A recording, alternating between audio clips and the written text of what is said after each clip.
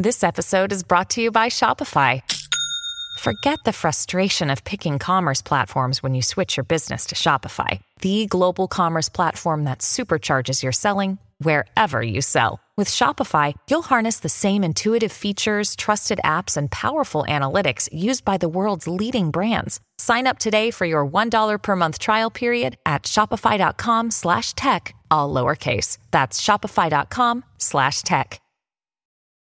Your brain needs support, and new Ollie Brainy Chews are a delightful way to take care of your cognitive health. Made with scientifically backed ingredients like Thai ginger, L-theanine, and caffeine, Brainy Chews support healthy brain function and help you find your focus, stay chill, or get energized. Be kind to your mind and get these nootropic chews at ollie.com. That's OLLY.com. These statements have not been evaluated by the Food and Drug Administration. This product is not intended to diagnose, treat, cure, or prevent any disease. Welcome to the New Books Network.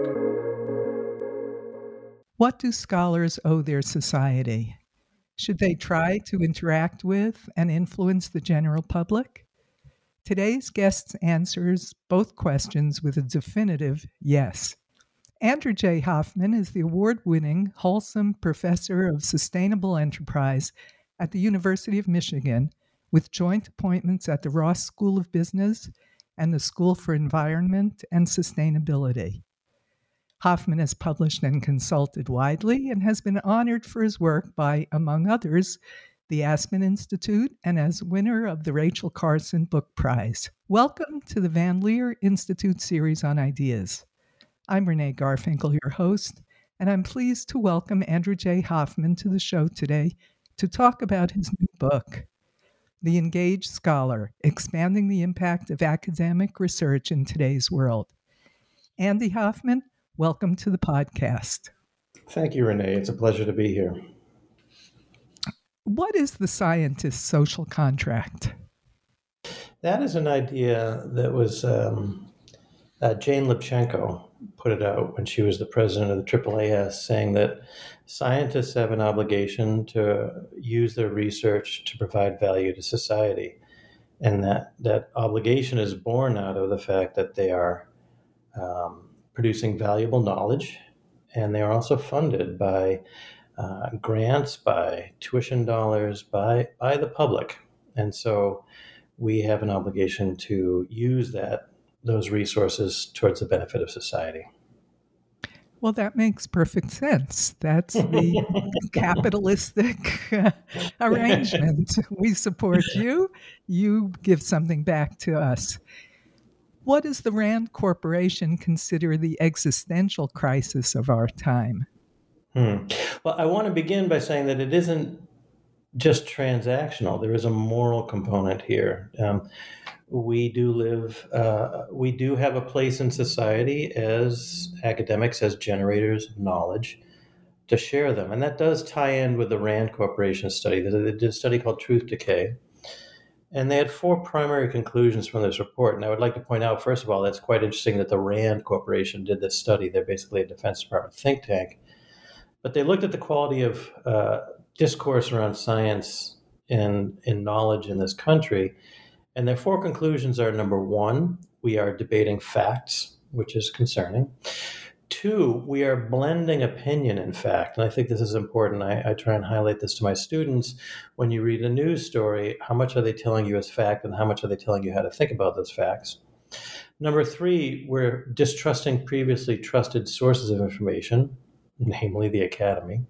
And number 4, we've never seen this level of confusion, of disinformation, of misinformation, and social media is a big driver of that. And so that report, to me, lays the gauntlet at the door of the academy. Our stock and trade is the generation of knowledge.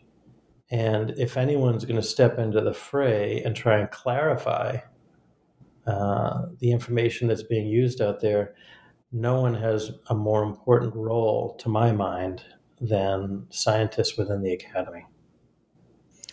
Well, scientists within the academy are not solely responsible for the distrust of facts as facts.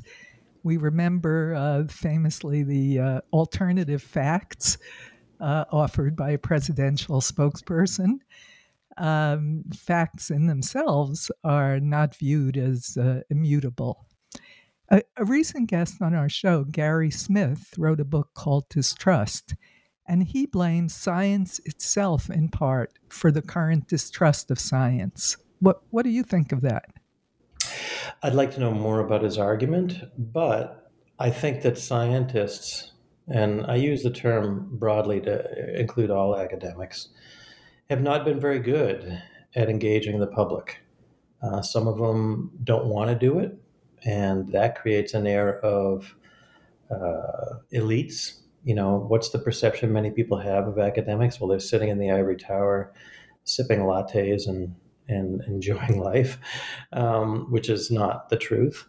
But also their expertise, their ability to speak in the general public, sometimes confuses matters, doesn't make things clear, and we need to, in my opinion, add to our training and our rewards and our abilities an ability to speak to the general public. Well, in your book, you're very critical of tenure committees for not valuing engagement activities, the interaction between academics and the public. At the other extreme, there are think tanks who give grants that shape public communication of science, often in line with the ideology of the think tanks and their own political agendas. So how should the scholar walk the line between those two very powerful push and pulls? It's a very challenging issue. Uh, you began by my comments about tenure committees, and if you want to change behavior, the first place you should look is the reward system.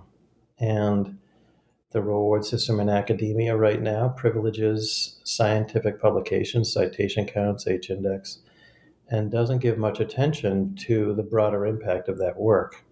And until that changes, it would be hard to expect academics to start to change what they do.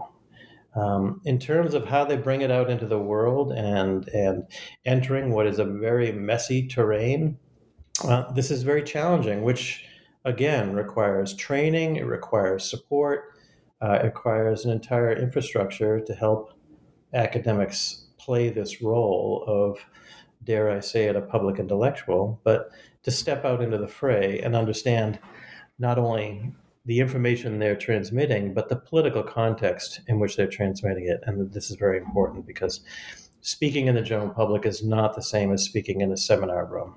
It's very different. It's a very political environment. You need to understand what you're saying, what they're hearing, why are they hearing it, in order to learn how to communicate properly. Well, speaking of political, the recent movie that's still in the theaters, Oppenheimer, it features an engaged scientist who paid a big price for his engagement. Are even tenured academics fearful of engagement, especially if their work argues against some of the prevailing popular beliefs of their peers, or of the public, or of the powerful? Yes, absolutely. If you are going to offend your financial supporters, whether it's the government or a corporation, some senior academics may be afraid to ruffle those feathers. Also, some senior academics, they stick to their knitting.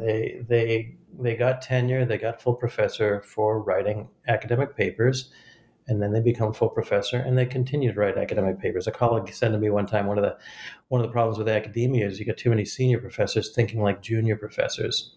And I understand that, and some people should continue to do that.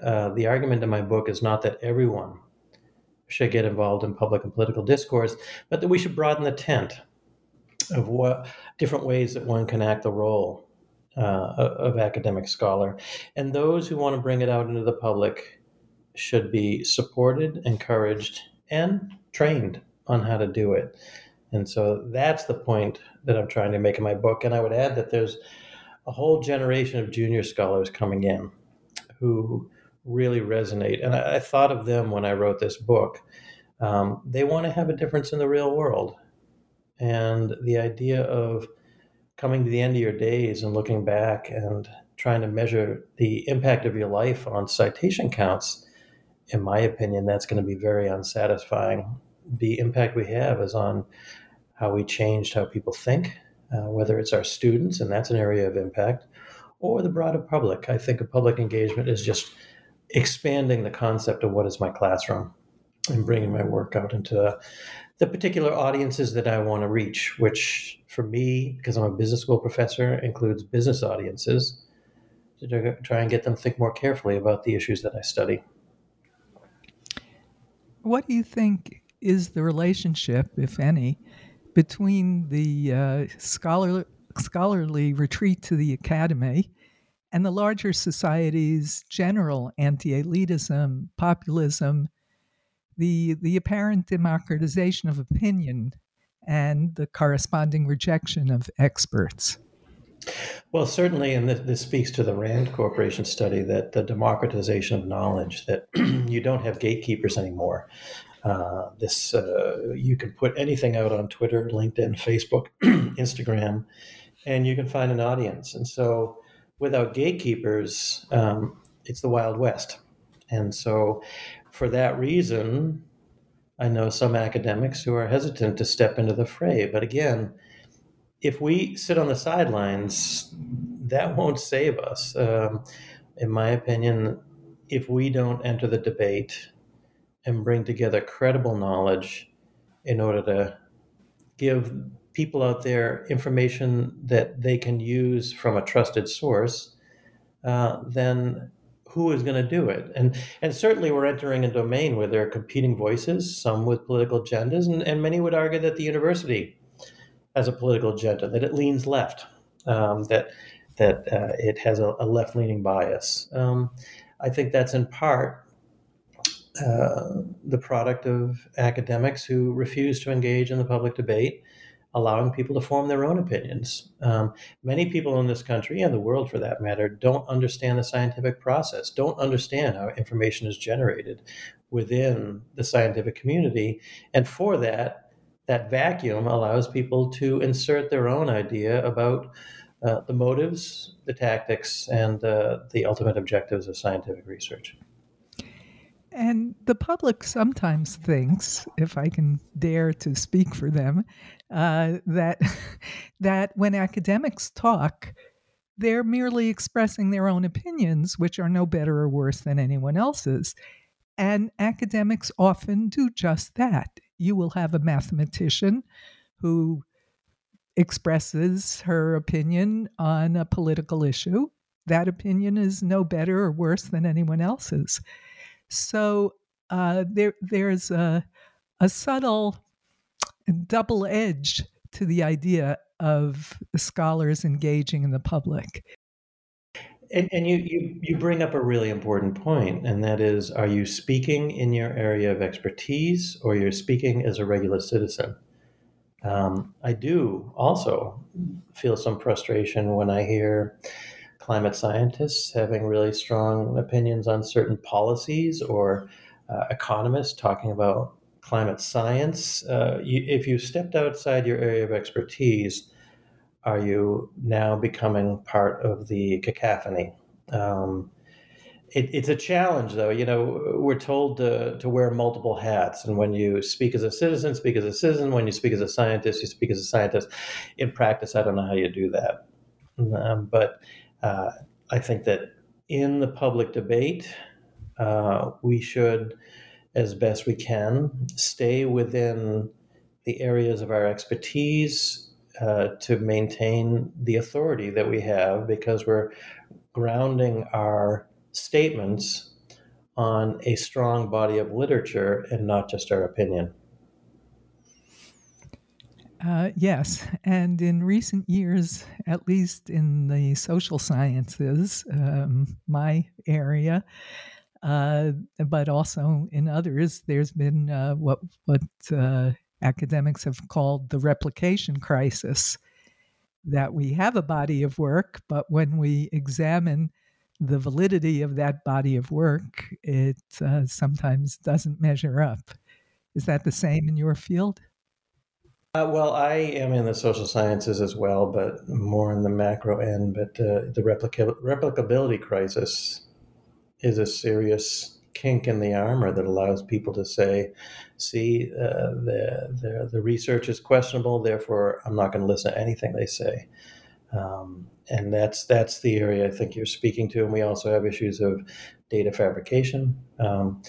Academics are humans just like any other, and we're going to have our challenges. But if you're predisposed to dismiss academic research, you're going to latch on to information that supports that view.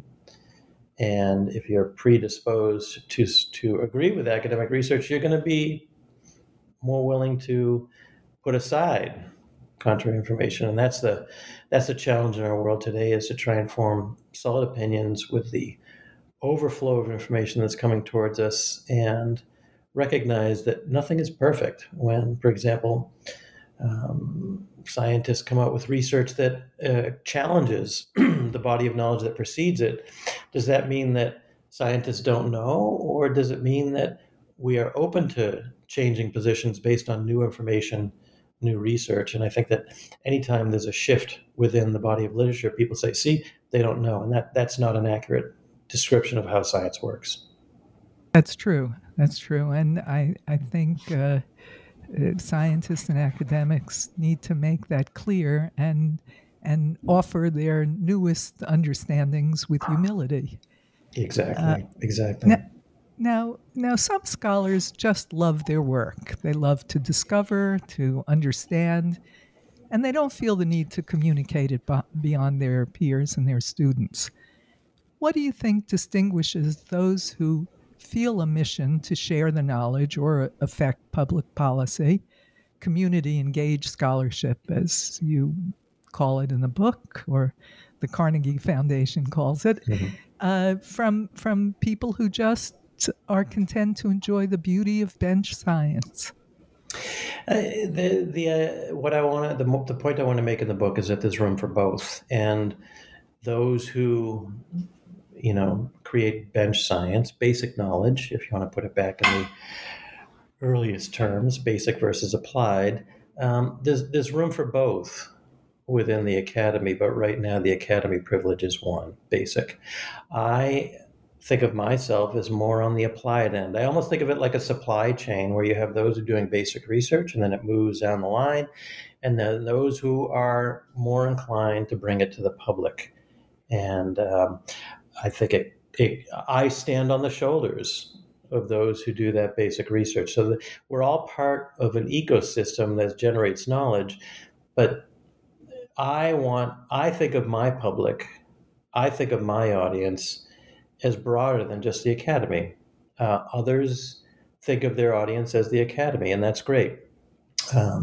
Again, I'm just trying to make the case that we have somewhat of a monoculture right now, and I want to create more heterogeneity. And talk about those scientists that successfully communicate or even persuade the public. It's a different set of skills. You need to be able to be accessible, be open, be approachable. I think of people like, for example, Neil deGrasse Tyson. Very good science communicator. He has great passion. He can put things in a language that people understand. He's approachable. He's likable. This is not your typical description of an academic scholar, but there are those that are doing it, and in the social sciences, an increasing number. I'm thinking, for example, Adam Grant, who is at Penn, who's really done a great job of pulling together a large body of literature and bringing out into the general public that can then use it, apply it, try and make value out of it in the general public. And so it's a posture, it's a personality trait. It's a skill set. I think it can be learned, but only to a certain degree. Um, I have been involved in conversations on research in this area, and uh, I do have a little bit of um, sarcasm towards it because a lot of people will do this research and analyze how people respond to information, and it's very scientific. But again, at the end of the day, you need to be approachable, accessible, honest, have an air of integrity. I liken it to the idea that if you are speaking to the public, the dynamics may be similar to you speaking to your partner. And if you're trying to work out an issue in your relationship, if you say to your partner, I have this scientific paper right here that says if we follow this flow chart, we will work out our relationship, and your partner would have every right to say, no, sorry, that's not going to work, possibly even jam that paper down your throat. How do you work out your issues in your relationship? By being open and honest and engaged. And I think that's the same for scholars as well, which means listening as much as speaking. There is a term in the science communication literature of the knowledge deficit model, and that is that I, as an academic, come to you as a layperson. I look at you as your brain being half empty, so I'm going to pour my knowledge into your brain. You're going to start to think like me, and you're going to start to make the right decisions. The public does not like that model. I actually think our students don't like that model. It comes down to engagement and the word humility. You brought it up earlier. I think it's important. There are many sources of knowledge in the world. They don't all lie within the academy. There's vernacular knowledge. If you want to understand what's going on in a community, you can research academic papers. You can go out and talk to people in the community. If you want to understand what's going on in business, people in business, A, they live in that world, they know a lot about it, but B, a lot of business is doing good research. Government agencies, nonprofits are doing good research. So I think that word humility is one that we can flag for this conversation. Would you say that Anthony Fauci was a successful communicator during the COVID pandemic? That's what an extraordinary set of circumstances to be thrust into communicating on such a difficult issue. So it's very hard to judge him because the circumstances were just so extreme and so unusual that could he have done things differently? Absolutely. Does that mean he was wrong? No, I'm not so sure, because he had to do it on the fly in a context, again, that was just so extraordinary that he had a lot of history on doing this, so he did the best he could. Would someone else have done it differently? Yes. Would the outcome have been different? Yes. Would it have been better? I don't know. That's a really tough question. Yeah, he really worked at it every day. Yeah, And it was not easy. Not easy. It's interesting. When I first started doing my work on climate change perceptions, why do people disagree with the science, I started getting hate mail.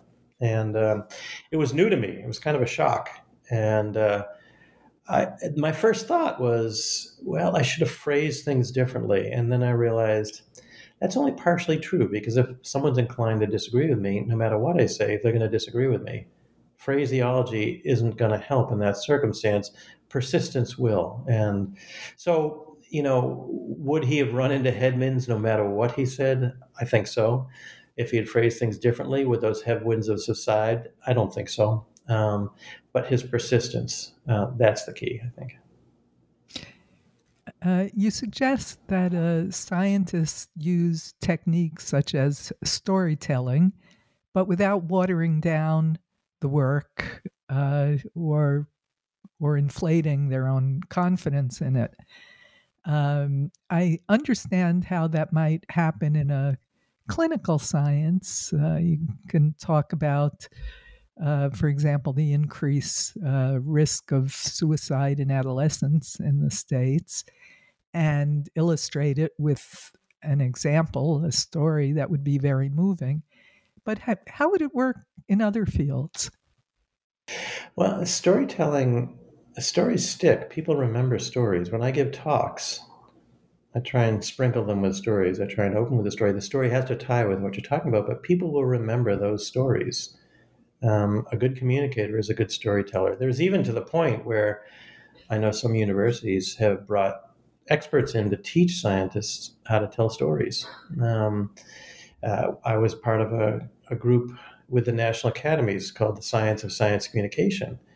And in one of our conferences, a central theme was storytelling. And so if you can find a compelling story that illustrates the point you're going to make, I try and use the story and then try and go back to the science to say, what am I trying to communicate with that story? And it does work. It puts it in terms that people can relate to. And so in my work in the social sciences, everyday occurrences, I can try and tell stories that illustrate what I'm trying to get across with the social science research that I'm presenting. And 9 times out of 10, they'll forget the social science research, but they'll remember the story. Right. What do you think about popular science outlets? The Scientific American, Psychology Today, Biblical Archaeological Review, all of those. Reflect on them for me. Well, I think that we have before us, as academic scholars, a widening array of outlets, platforms, portals to reach different audiences. When I publish in what we call the A journals of my field, I'm hitting very disciplinary, very theoretically driven scholars. When I aim at the B journals, they're more empirically driven. When I enter or write in journals that are, I think of them as hybrid. So Psychology Today it's science, psychology, but for a lay audience. Within the world of business, we have journals like that as well: the Harvard Business Review, the Stanford Social Innovation Review, the Sloan Management Review. These are all sort of hybrid journals. They hit a particular audience. And then you can get into the more popular media, whether that's, I'm just rattling off the top of my head, but Outdoor Magazine or something like that. Or even more importantly, the growing number of online portals that we have, whether that's The Conversation or The Monkey Cage or Medium. These are all a widening array of platforms that hit a particular audience. And that gives us as academics an opportunity to say, this is the audience I want to hit, and these are the platforms I will use to hit them. I would add parenthetically that I think an interesting challenge, if you really think about where the intellectual conversation is in our society, it will be in places like The Atlantic, The New Yorker, The New Republic, National Review. And the challenges of getting into outlets like that are significant. They're in many ways much harder than the academic journals of my field. Yeah, and in some ways, being very familiar with writing for academic journals mitigates against the ability to write for The Atlantic or The New Yorker. Yeah. That's so true. Our writing can be so turgid and dry. dense and hard. And in some ways, it needs to be that way. But I often tell my students, my doctoral students, if you can't explain your research in a way that everyday people, whether it's your mother or father, brother and sister, or someone on the street, if you can't explain it in a way that they understand it, I would wonder whether you truly understand your own research. I'm going to get in trouble for that one. Good point. On social media, disinformation spreads much faster than correct information. Can anything be done about that? These are the times we live in, and at the root of it, we've dropped social media into our society, and someone likened it to handing a loaded gun to a 5-year-old.